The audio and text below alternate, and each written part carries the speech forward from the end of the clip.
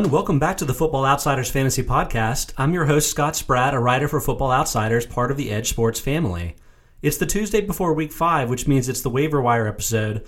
I'm going to run through all of last week's games to give you my observations on which players you want to pick up, and also check out my column on FootballOutsiders.com if you want specifics on how much fab to spend or whether you should use a number one waiver priority if you might lose it. So to get things started, let's jump back to last Thursday night's game between the Eagles and Packers. Jordan Howard was the big fantasy breakout in this game. He had 15 carries for 87 yards and 2 touchdowns, and another 3 catches for 28 yards and 1 touchdown. For the season, Howard's performed much better than the rookie Miles Sanders. Howard has 25.7% rushing DVOA versus negative 29.5% for Sanders. And I was wondering whether the Eagles might do this at some point, but I thought they might give Sanders a bit more of a leash since he's a rookie. But as things stand now, Howard has 5 carries from inside 5 yards of the end zone versus 2 for Sanders. So the touchdown production seems like it might buoy them over a similar split in workload. And I could really see Howard getting more like 60% of the Eagles' carries going forward. So I think he may be a usable flex for you for the time being. And he's available in quite a few shallow leagues, so grab him. Alshon Jeffrey returned for this game. I'm not sure if Deshaun Jackson's going to make it back for Week 5 or not. But even Jeffrey coming back, I think, is going to eliminate J.J. Arcega-Whiteside's fantasy value in the short term, and probably also Mac Hollins, so you can let those guys go. And then for the Packers, Aaron Rodgers finally had the good fantasy performance we were looking for. 34 of 53 passing for 422 yards and 2 touchdowns and 1 pick. He's got a 6.7% DVOA on the season, which I think is encouraging. I think his slow start of the season was really just about matchups. And the Eagles, in fact, were a good matchup because they increased passing attempts by 17%.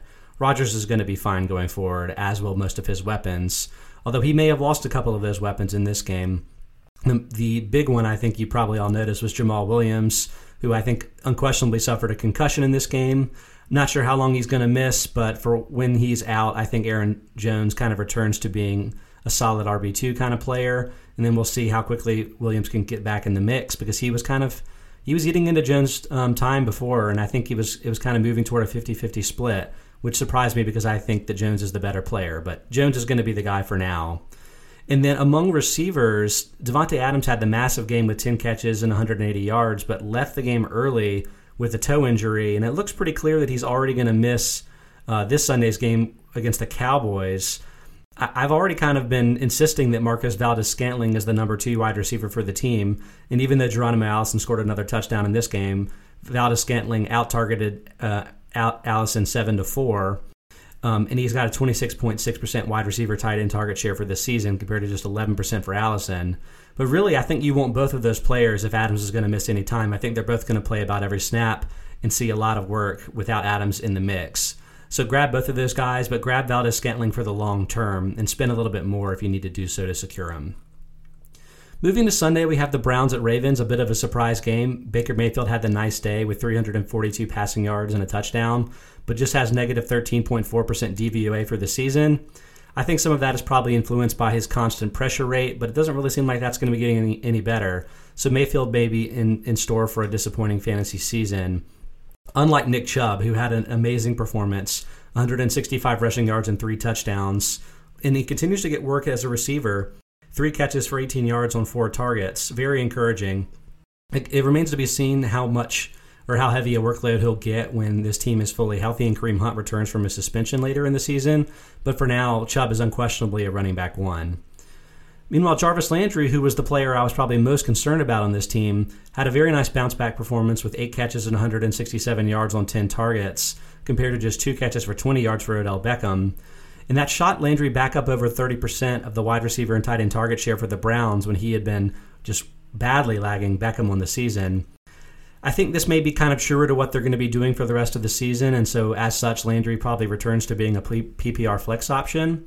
But also note that Landry may have suffered a concussion in this game, and he's questionable for Week 5, so follow the news before you use him.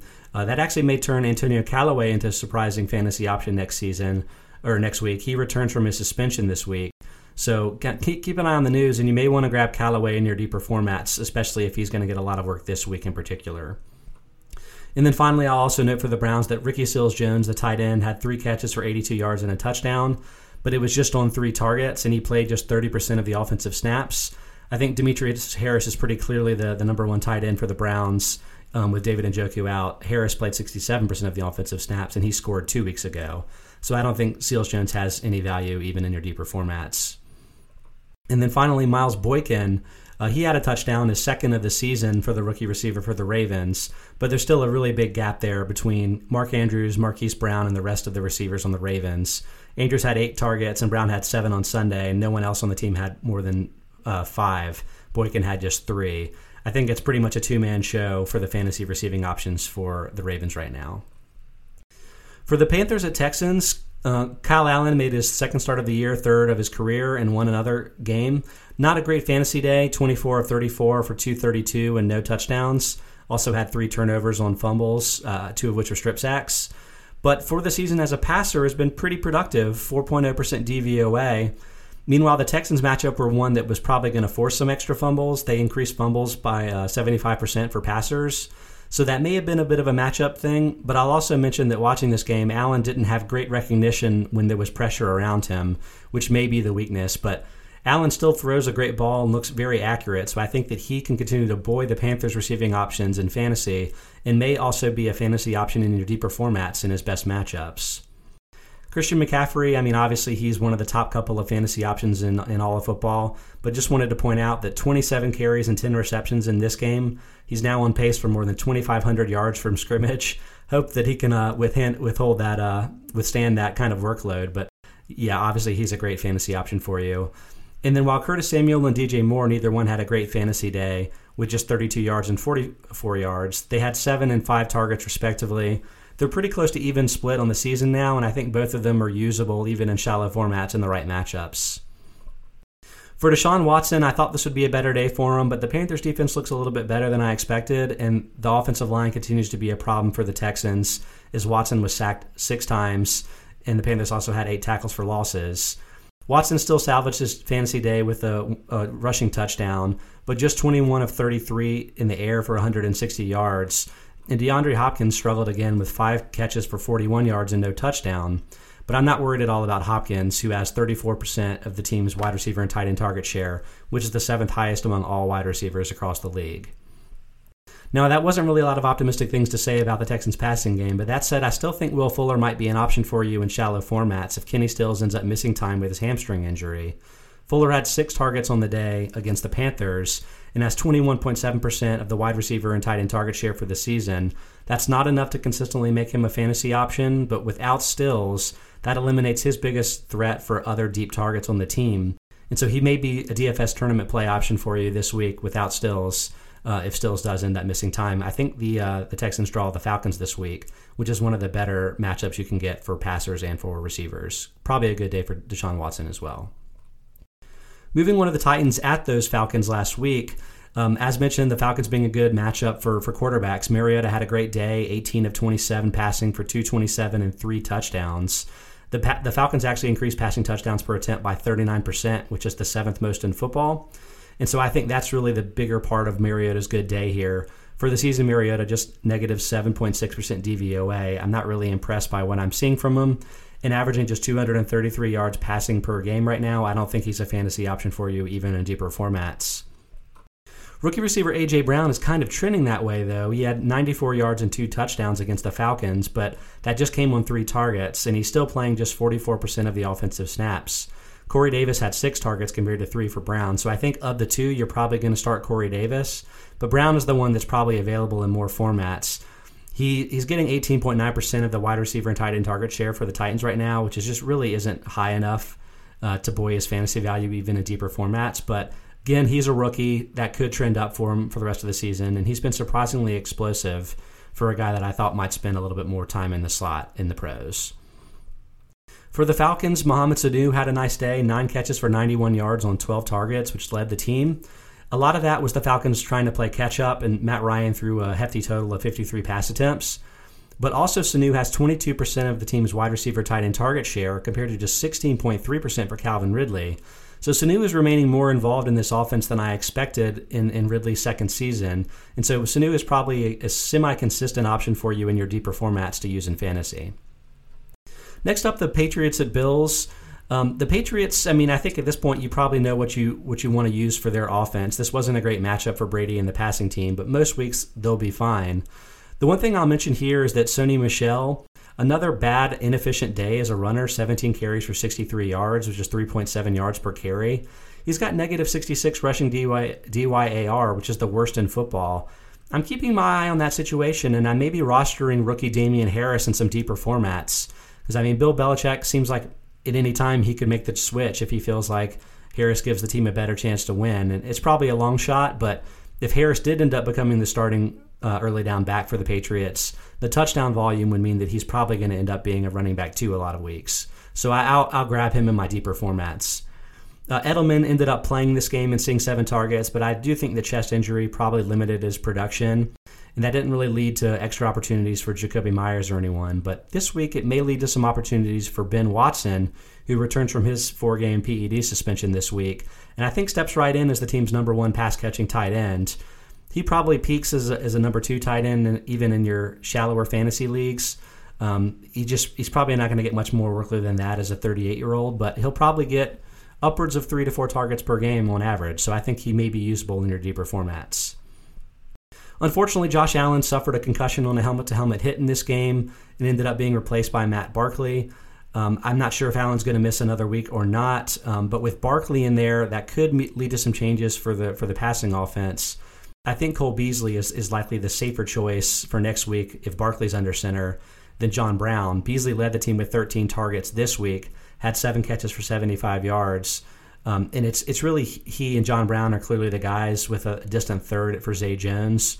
But as more of the downfield threat, Brown may be a harder player for Barkley to sustain in fantasy. And then also for the Bills, Devin Singletary missed his second week in this game, and Frank Gore did well again. He's averaging 17 touches and 99 yards per game in the 2 games Singletary has missed, and has a 9.5% rushing DVOA on the season, which is very solid. I mean, Frank Gore continues to defy his age and defy Father Time. I still do think that Singletary is going to be an impact fantasy player for you at some point this season, and when he's back on the field, he should slot back in as the guy catching those passes out of the backfield. So don't let him linger on your wires, even in shallow formats, just because he's missing a few weeks with his current injury. And then finally for the Bills, Dawson Knox, the tight end. I was hoping after his really cool catch from week 3, he would get a little bit more work this week, but just 3 targets, but did again produce 58 receiving yards on that minimal work, and has 8.5% DVOA as a receiver this season. Meanwhile, his offensive snap percentage was up to 65%, and no other Bills tight end saw a target on Sunday. So I think he's still trending up and want to own him in my deeper formats. Chiefs at Lions, this was the best game of the week, a game that I featured in my Tipping Points column on Monday, so check that out on footballoutsiders.com. For the Chiefs, I think Darrell Williams probably the biggest fantasy takeaway. 8 carries for 13 yards, not super efficient behind LaShawn McCoy, but had the 2 short touchdowns. And also continues to thrive as a receiver. 3 catches for 43 yards on 4 targets. 38.2% receiving DVOA on the season. Excellent production there compared to just negative 9.3% rushing DVOA. Damian Williams missed this game again. I don't really know if he's going to be back for week 5, and even if he does, I'm not sure whether he's going to be the guy working with McCoy or whether Darrell Williams will. As such, you probably need to own both players for the time being and just kind of wait and see how this unfolds. But Williams deserves to be owned in shallow formats until we know for sure that he won't be getting some of this work when the other Williams returns in week 5 or beyond. And then Demarcus Robinson, I've had some sort of struggles to understand how the Chiefs were going to split up the workload behind Sammy Watkins and Travis Kelce. But I think it's become clear to me after 3 games without Tyreek Hill that Robinson is clearly the guy over Mecole Hardman. He had 4 catches for 35 yards and without a score this game, which is not much, but he had 9 targets, which led the team.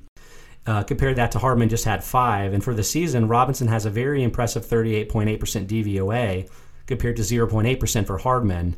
So I've kind of come to kind of believe in Robinson as both a very good player and as a player that's probably going to get a healthy amount of workload for the Chiefs, at least as long as Hill is absent. Robinson's season-long total of 17.6% wide receiver and tight end target share is too low for sustained fantasy success, but I think he may be getting closer to 25% going forward as long as Hill's out. So I think he may be a wide receiver 2 for you, and I'd be spending on him in your shallow formats if he's still available. Now, Matthew Stafford had a nice day here with 291 yards and 3 passing touchdowns, and he's really been impressive this season as a passer with 24.8% DVOA, the third best of all quarterbacks. However, I think a lot of that is probably due to the schedule that he's faced so far. In addition to facing this Chiefs matchup, he had the Eagles matchup in Week 3. Both of those teams increased passing attempts by 17% compared to an average team. And then prior to that, he faced the Chargers that increased yards per attempt by 8% and touchdowns per attempt by 13%, and the Cardinals back in Week 1, which increased completion percentage by 9%, and then yards per attempt and touchdowns per attempt by 2%. So it's a long way of saying that Stafford has had a very easy schedule so far. He is on bye in Week 5 and then comes back to face the Packers and their number 3 DVOA pass defense in Week 6, and then the Vikings, who cut pass plays by 8% and passing touchdowns per attempt by 10% in Week 7. So I'm not eager to go out and grab Stafford, even though I think he's doing really well from a real-life perspective. Just not sure the fantasy production is going to be there. Meanwhile, rookie tight end TJ Hockenson suffered a concussion in this game and was forced to leave it. I think having the bye week here will probably help him. He probably won't miss a start, but something to keep an eye on for a tight end that's been surprisingly productive as a rookie. I think maybe a usable back-end tight end one for you the rest of the season. Pivoting to the Raiders at Colts, Darren Waller continued to excel, 7 catches for 53 yards and 8 targets. I think he's pretty clearly a top 5 or at worst top 6 tight end. I'm kind of with him and Mark Andrews going back and forth there, back behind Evan Ingram as the 5th spot. And then Tyrell Williams, 3 catches for 36 yards, not great, but another touchdown. He now has a touchdown in all 4 games this season and 5 end zone targets. Only one other end zone target has been given to a wide receiver or tight end other than Williams on the Raiders. So I think he's kind of buoying his production there with the touchdowns. The Williams is also looking like a pretty effective player in general with 29% DVOA.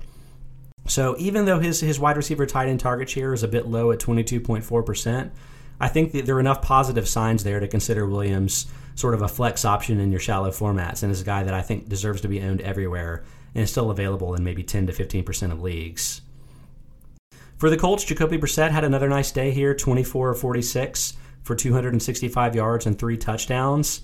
He now also owns a 9.7% DVOA on the season and has thrown at least 2 touchdowns every game.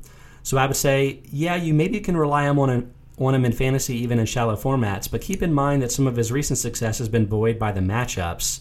In particular, the Falcons matchup in Week 3 and this Raiders matchup in Week 4, which boosts passing touchdowns by 70%, which is the most in football. So given that I actually boosted Brissett before this week's game from number 20 in my True Talent Fantasy rankings to number 11 for Week 4. So I would lean to this being more of a matchup thing. But given that the Brissett faces some easier matchups later in the season and plays his home games in the Dome in Indianapolis, he's going to be a guy I think you can start in shallow formats in his best matchups. Just don't go too crazy with your fat budget on him. Marlon Mack injured his ankle in this game and was forced out in the 4th quarter, and that seems to make Jordan Wilkins a plug-and-play handcuff option for you. But based on the early reports, it doesn't look like Mack's injury was that serious, so he may be back for the team in Week 5, which means that the Wilkins remains just a handcuff and not a guy that you can use in your fantasy lineups. The Colts play the Chiefs this week, so actually Nyheim Hines might actually be an option as a guy getting some receiving work out of the backfield. It'll be curious to see how the Colts handle the difficult matchup there. Meanwhile, with T.Y. Hilton out of this week, it really didn't provide any more clarity for this offense among the receivers and tight ends. It was a pretty distributed workload, with Paris Campbell leading the way with 8 targets. Tight end Jack Doyle also had 8, but then Zach Pascal had 7, Chester Rogers 6, Nyheim Hines 6, and even Eric Ebron had 5, even though he didn't play a ton. So hard to really make sense of this. It seems like the rookie Campbell is the one that's got the most upward trajectory, but he's also suffering from an abdominal injury that he suffered during the game. So unclear what his status will be leading into Week 5. And that Colts versus Chiefs game is actually the Sunday night game. So this may be a game where you can't really rely on those options. I mean, especially if you're dealing with T.Y. Hilton's potential injury, you can't really roster Campbell as the backup there because both of those guys may end up missing. It's going to be a very difficult situation, and you might want to rely instead on some of the guys playing earlier in the day that you can actually figure out who's starting and who isn't before you make your roster decisions. Moving on to the Chargers and Dolphins game, Melvin Gordon reported to the Chargers at the end of last week, and even though he didn't play in Week 4, I think he'll probably be back Week 5, and I think he's probably going to be back as the primary starter. I think what's become clear to me is that Austin Ekeler is an incredible receiving option out of the backfield. He actually leads all running backs with a 67.4% receiving DVOA, but he is probably below average as a runner. Negative 7.6% rushing DVOA, kind of in keeping with what he had done previously in his career. And as a guy that can kind of do it both as a runner and receiver, I think Gordon is going to bounce back to being the primary option for the team.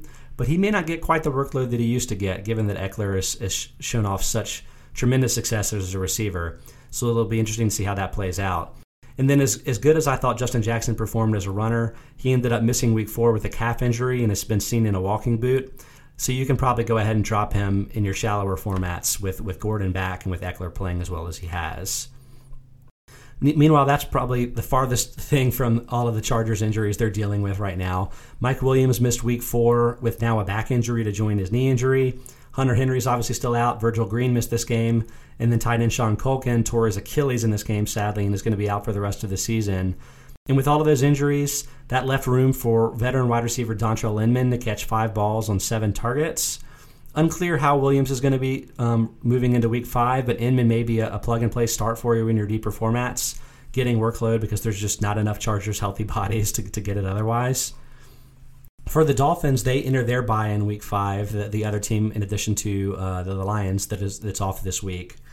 But I'll point out that Mark Walton, the running back, had 8 touches on the day compared to just 2 for Kalen Ballage. Ballage has been really bad with negative 39.3% rushing DVOA on the season, and so seems to have been passed in the depth chart. Ballage played just 15% of the offensive snaps, but Walton only played 25%. So really, you probably don't want either of these guys. But in your deeper formats where you're looking for every running back getting work, Walton seems to have gotten a little bit more and may get more over Ballage in the future. And then I'll keep hammering home that Preston Williams needs to be owned, especially in your deeper formats. 7 more targets here led the team. 29.4% of the Dolphins' wide receiver and tight end target share for the season is the 21st among all wide receivers in football. And I think he's going to score some touchdowns the rest of the season too. So pick him up, or maybe wait a week if you need help during the bye situation, but you're going to want him later in the season, I think. The Redskins and Giants game, this game probably most notable for Dwayne Haskins coming in for Case Keenum. He didn't really fare too well with 9 of 17 passing for 107 yards and 3 interceptions. And I think it could really be a struggle for him and a struggle for the Redskins passing attack with him in there. Paul Richardson was sort of the de facto number 1 outside option with Terry McLaurin sitting in this week. He managed just 3 catches for 14 yards on 5 targets. I don't think you're going to want to use him, even if McLaurin misses more time with his hamstring injury. And I'm concerned that McLaurin may not be usable in fantasy either. When under Keenum, I thought he was kind of getting to the point where he was a solid wide receiver too. We'll have to see if Haskins performs better with more than a week to prepare, but not a great sign that he did so badly against a Giants secondary that is really gettable from a fantasy perspective. Meanwhile, Daniel Jones didn't have as good a week as he had the week before, but 23 of 31 passing for 225 yards, a touchdown and 2 picks, means that I think he's doing well enough to buoy this Giants team in general for fantasy. His negative 4.4% DVOA I think is pretty encouraging for a new rookie starter. Meanwhile, Wayne Gallman had an excellent fantasy day in his first game substituting for Saquon Barkley, still going to miss 4 to 8 weeks with his injury. Gallman had 18 carries for 63 yards and a touchdown, and probably more importantly for fantasy, 6 catches for 55 yards and a touchdown as a receiver on 7 targets. Receiving work is really where Gallman has done his best work so far in his career, and I think his usage there as sort of the primary option means that he's going to be a running back 2 for you while Barkley's out. So if he's still available in your deeper formats and some of your shallow formats, pick him up and use him as an RB2. And then meanwhile, where I thought Elijah Penny was probably the guy behind Gallman, it actually ended up being undrafted rookie Jonathan Hilliman, who had 10 carries for 33 yards in this game. He most recently played for Rutgers. He wasn't very productive in his college career with just 3.5 yards per carry, and he also didn't really make much of a receiving impact. But he could be the number 2 running option for this team, and I guess maybe you could see a little bit of goal line work. We'll have to see how Gallman gets used throughout the rest of these weeks without Barkley. But Hilliman may be a guy worth picking up for you in your deeper formats if you need guys getting workload. And then also for the Giants, note that Golden Tate should come back in Week 5 from his 4-game suspension. So he's going to plug into that mix too. It's probably another thing that's going to improve Daniel Jones' stock, and I'm not sure how that's going to play out between Tate and Sterling Shepard at wide receiver, but Tate will probably have a little bit of value, in particular in your deeper PPR formats. Moving on to maybe the most surprising results of the week, the Bucs at Rams game. Jameis Winston, not surprisingly for a team that dropped 55 points, had a great fantasy day, 385 passing yards and 4 touchdowns. Winston actually has a very impressive total of 10.7% DVOA for the season. And I'll point out that his struggles in week 1 and 2 against the 49ers and Panthers may have been contributed to by defenses that have been better pass defenses than we expected. The 49ers are the number 2 DVOA pass defense, and the Panthers the number 6 DVOA pass defense through 3 weeks. So I think Winston is probably a usable option for you in your shallow formats. Maybe kind of a matchups guy, but he's trending upward. Meanwhile, maybe the pickup of the week in your shallow formats in fantasy is Ronald Jones, who had 19 carries for 70 yards and a touchdown, and even saw a target in the big win for the Buccaneers. He's just been so much better than Peyton Barber on the season with 19.3% rushing DVOA compared to negative 14% for Barber, and that he had 19 carries versus 9 for Barber this week. So this was the first time that he really had the healthy workload here. I don't know if that's going to continue. It's possible that the big lead the Bucs had contributed to Jones' healthy workload, but I think it's a possibility, and given how good Jones has looked so far, I'm going to spend a lot to pick him up to make sure that's the case. The biggest fantasy star for the Buccaneers on the day was Chris Godwin with 12 catches, 172 yards, and 2 touchdowns on 14 targets, which were 7 more than anyone else on the Buccaneers. He actually leads all wide receivers in DYAR and DVOA, so he seems like a very safe top 20 option at the position. He's just one of 20 wide receivers in the league with more than 30% of their team's wide receiver and tight end target share. So again, very safe. He's already owned in every league, but just letting you know that he's a guy that you can trust, even if he's technically the number 2 wide receiver on his own team. Meanwhile, O.J. Howard, the tight end, just 3 catches for 33 yards on 3 targets. I've been really disappointed with his lack of target share, 10.9% of the wide receiver tight end target share on the season. That's just 27th among tight ends. So, I mean, he's clearly not a top 5 tight end. I'm not sure he's even a top 15 tight end right now in fantasy. This is probably worth monitoring a little bit, but yeah, I'm not really enthused. I would rather have Will Dissly as an example of a guy that may be available in some of your formats still. For the Rams, Jared Goff ended up with 68 pass attempts trying to play catch up for the Bucs, and so ended up with a pretty productive fantasy day of 517 yards and 2 touchdowns along with 3 picks. But the 3 picks kind of indicate he hasn't been playing well. Negative 8.6% DVOA on the season. I think it's just such a productive offense that he's going to be fine in fantasy, but he doesn't look like a special player, at least right now, so I don't think he's a threat to be a top 5 fantasy option. Todd Gurley didn't get a ton of carries. Really, nobody on the Rams did while they were playing catch-up, but had 7 catches for 54 yards on 11 targets, and then meanwhile had 2 rushing touchdowns. He's actually had 3 carries within 5 yards of the end zone since week 1 compared to just 1 for Brown. So I think it's fair to feel pretty good about Gurley again as a top 10 or maybe top 15 fantasy option at running back, but he's not the number 1 type of overall player that he was previously before the knee arthritis issues became an issue. Moving on to the Seahawks at Cardinals, I just mentioned Dissly, another great day with 7 catches for 57 yards and a touchdown on 8 targets. The 8 targets led the team. He's had, I think it's now 6 touchdowns and 7 career healthy games, so seems very solid there, and has 5 end zone targets on the season, which is tied for the most at the position with Travis Kelce. So he's scoring a lot of touchdowns, and I think also importantly for fantasy, getting a pretty good target share. 21.4% of the Seahawks wide receiver and tight end target share is 10th at the position. So I think pretty much entrenched as a top 10 option for you at tight end, still available in some leagues. Grab him.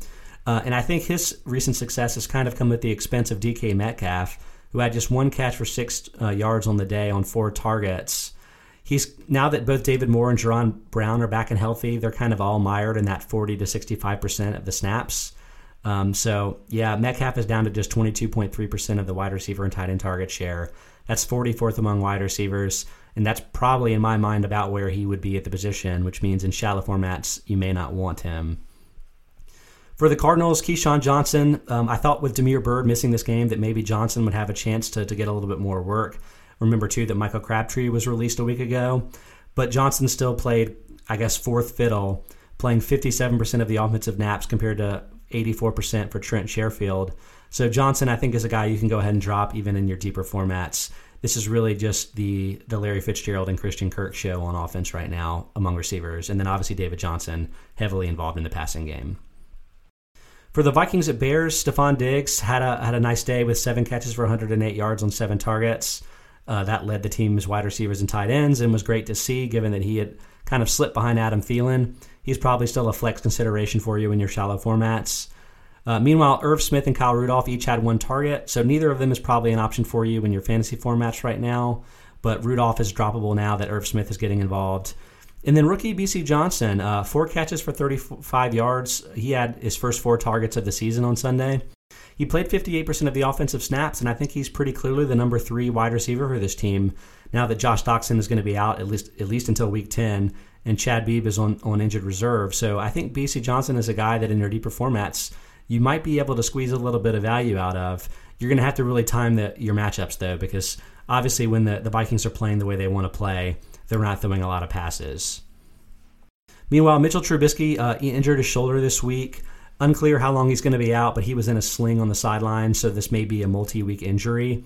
Chase Daniel is his backup, and I think he's a guy that maybe in your deeper formats you can plug and play, but I think mostly you're going to want to avoid this offense in fantasy except for David Montgomery, who's getting the primary work as the running back, and then Allen Robinson as the number 1 wide receiver. But I will also point out that with Taylor Gabriel injured, Javon Wims ended up being the secondary receiver here instead of Anthony Miller. Wims had 5 targets and had 56 yards receiving and played 94% of the offensive snaps compared to just 62% for Miller. For the Jaguars and Broncos game, this was really the Leonard Fournette show. 29 carries for 225 yards. Sadly didn't score, but I think that's more than enough production for you from a fantasy perspective. He's a top 10 option for you, just getting an unbelievable amount of workload for the Jaguars. And for the Broncos, Royce Freeman, I think continues to be an option for you in your shallow formats, in particular in PPR formats, because he keeps getting targets. 6 more targets this week, 4 catches for 34 yards. Hasn't really excelled as a receiver with negative 10.3% receiving DVOA, but he's getting as many targets, if not a bit more than Phillip Lindsay, the number 1 running back. So their roles are a little bit the reverse of what I thought they would be entering this season, but both of them are usable as kind of flex to maybe deeper flex range in your shallow formats. Cowboys at Saints. Tony Pollard, no touches this week with the Cowboys playing a lot from behind. I think his big workload from the previous week was all about game script, and he's probably only going to get a lot of workload in games where the Cowboys are just cruising with big leads. Teddy Bridgewater, not a great day, 23 of 30 passing, but just for 193 yards, no touchdowns and a pick. He has negative 9.9% DVOA for the season and is just so conservative with the ball that I can't imagine him having fantasy relevance except in very deep formats. I think the Saints at this point, you're just relying on Michael Thomas and Alvin Kamara, and that's it for fantasy. And then finally, the Monday night game with the Bengals at Steelers. Andy Dalton, just 21 of 37 for 171 yards, no touchdowns, and a pick. Negative 24.6% DVOA for the season. So I'd say the bloom has kind of come off the rose for Zach Taylor's offense. Dalton has actually seen his passing yards decline from 418 in week 1 to 311 week 2, 250 week 3, and 171 this week. I mean, I am a mathematician, so I can probably tell you that he's going to be throwing for negative yards in 2 weeks if that trend continues. So, yeah, you can go ahead and drop Dalton in your deeper formats. In particular because John Ross suffered a shoulder injury in this week. A.J. Green still expected to miss 2 more weeks. That's going to leave Tyler Boyd and I guess Auden Tate as the number 2 option for the receivers for the Bengals. There's just not enough there on offense, and Dalton needs more help than that to be an effective fantasy player. Although Tate, you can maybe pick up in your deeper formats to plug and play for a week or 2 if you need a receiver. For the Steelers, Mason Rudolph fared much better with 24 of 28 passing for 229 yards and 2 touchdowns, and is back up to 2.1% DVOA for the season. I'm curious to see if Rudolph ends up having the big home and road splits that Ben Roethlisberger always had in Pittsburgh. If so, that's actually good news for his fantasy value because it means that you know exactly when you want to use and not use Rudolph. But they kind of had a creative game plan in this game. In fact, with Jalen Samuels, the running back, ended up playing a lot of Wildcat and completing 3 of 3 pass attempts. But Samuels was really involved just in general in this game with 10 carries and 8 receptions on 8 targets compared to just 10 carries and 8 targets for James Conner, kind of a split workload. This is something I think you need to keep an eye on because Conner hasn't performed super well with negative 23.4% rushing DVOA. I think you want to pick up Samuels in your deeper formats to see exactly how he ends up being used the rest of the season. But if he's going to be taking some direct snaps, yeah, the 10 carries could be a thing that continues to happen for him in the future. Meanwhile, rookie receiver Deontay Johnson, 6 catches for 77 yards and a touchdown on 6 targets. It seems like because of the last 2 games, he may be Mason Rudolph's favorite target, but I wouldn't get too carried away with that because he's played just 63% of the offensive snaps this week compared to 76% for James Washington and 73% for Juju Smith-Schuster. The wide receivers and tight ends combined for just 13 targets in this game, and at that kind of a rate, none of those guys is going to be very effective for fantasy. You can pick up Johnson in your deeper formats, but I would avoid him in your shallow leagues. And before I close this thing up, I'll mention the 2 teams on bye. You had the Jets this week. They'll come back and they'll get Chris Herndon back in week 5 because they had the early bye. He won't finish his 4-game suspension until week 5. But I'm not starting Herndon until Sam Darnold comes back. And the latest news is that Darnold is dealing with an enlarged spleen that makes it dangerous for him to get hit. So I guess for the time being, you can probably just leave Herndon on your waiver wires anyway. And then for the 49ers, Tevin Coleman is actually also slated to return from his injury in week 5, the ankle sprain. And so he may be a guy that you should preemptively pick up in your shallow formats before he gets too expensive, maybe a week from now. Okay, that's going to do it for this Tuesday's episode of the Football Outsiders Fantasy Podcast. Good luck with all of your waiver bids, and come back in 2 days to hear my thoughts on the best and worst matchups for week 5.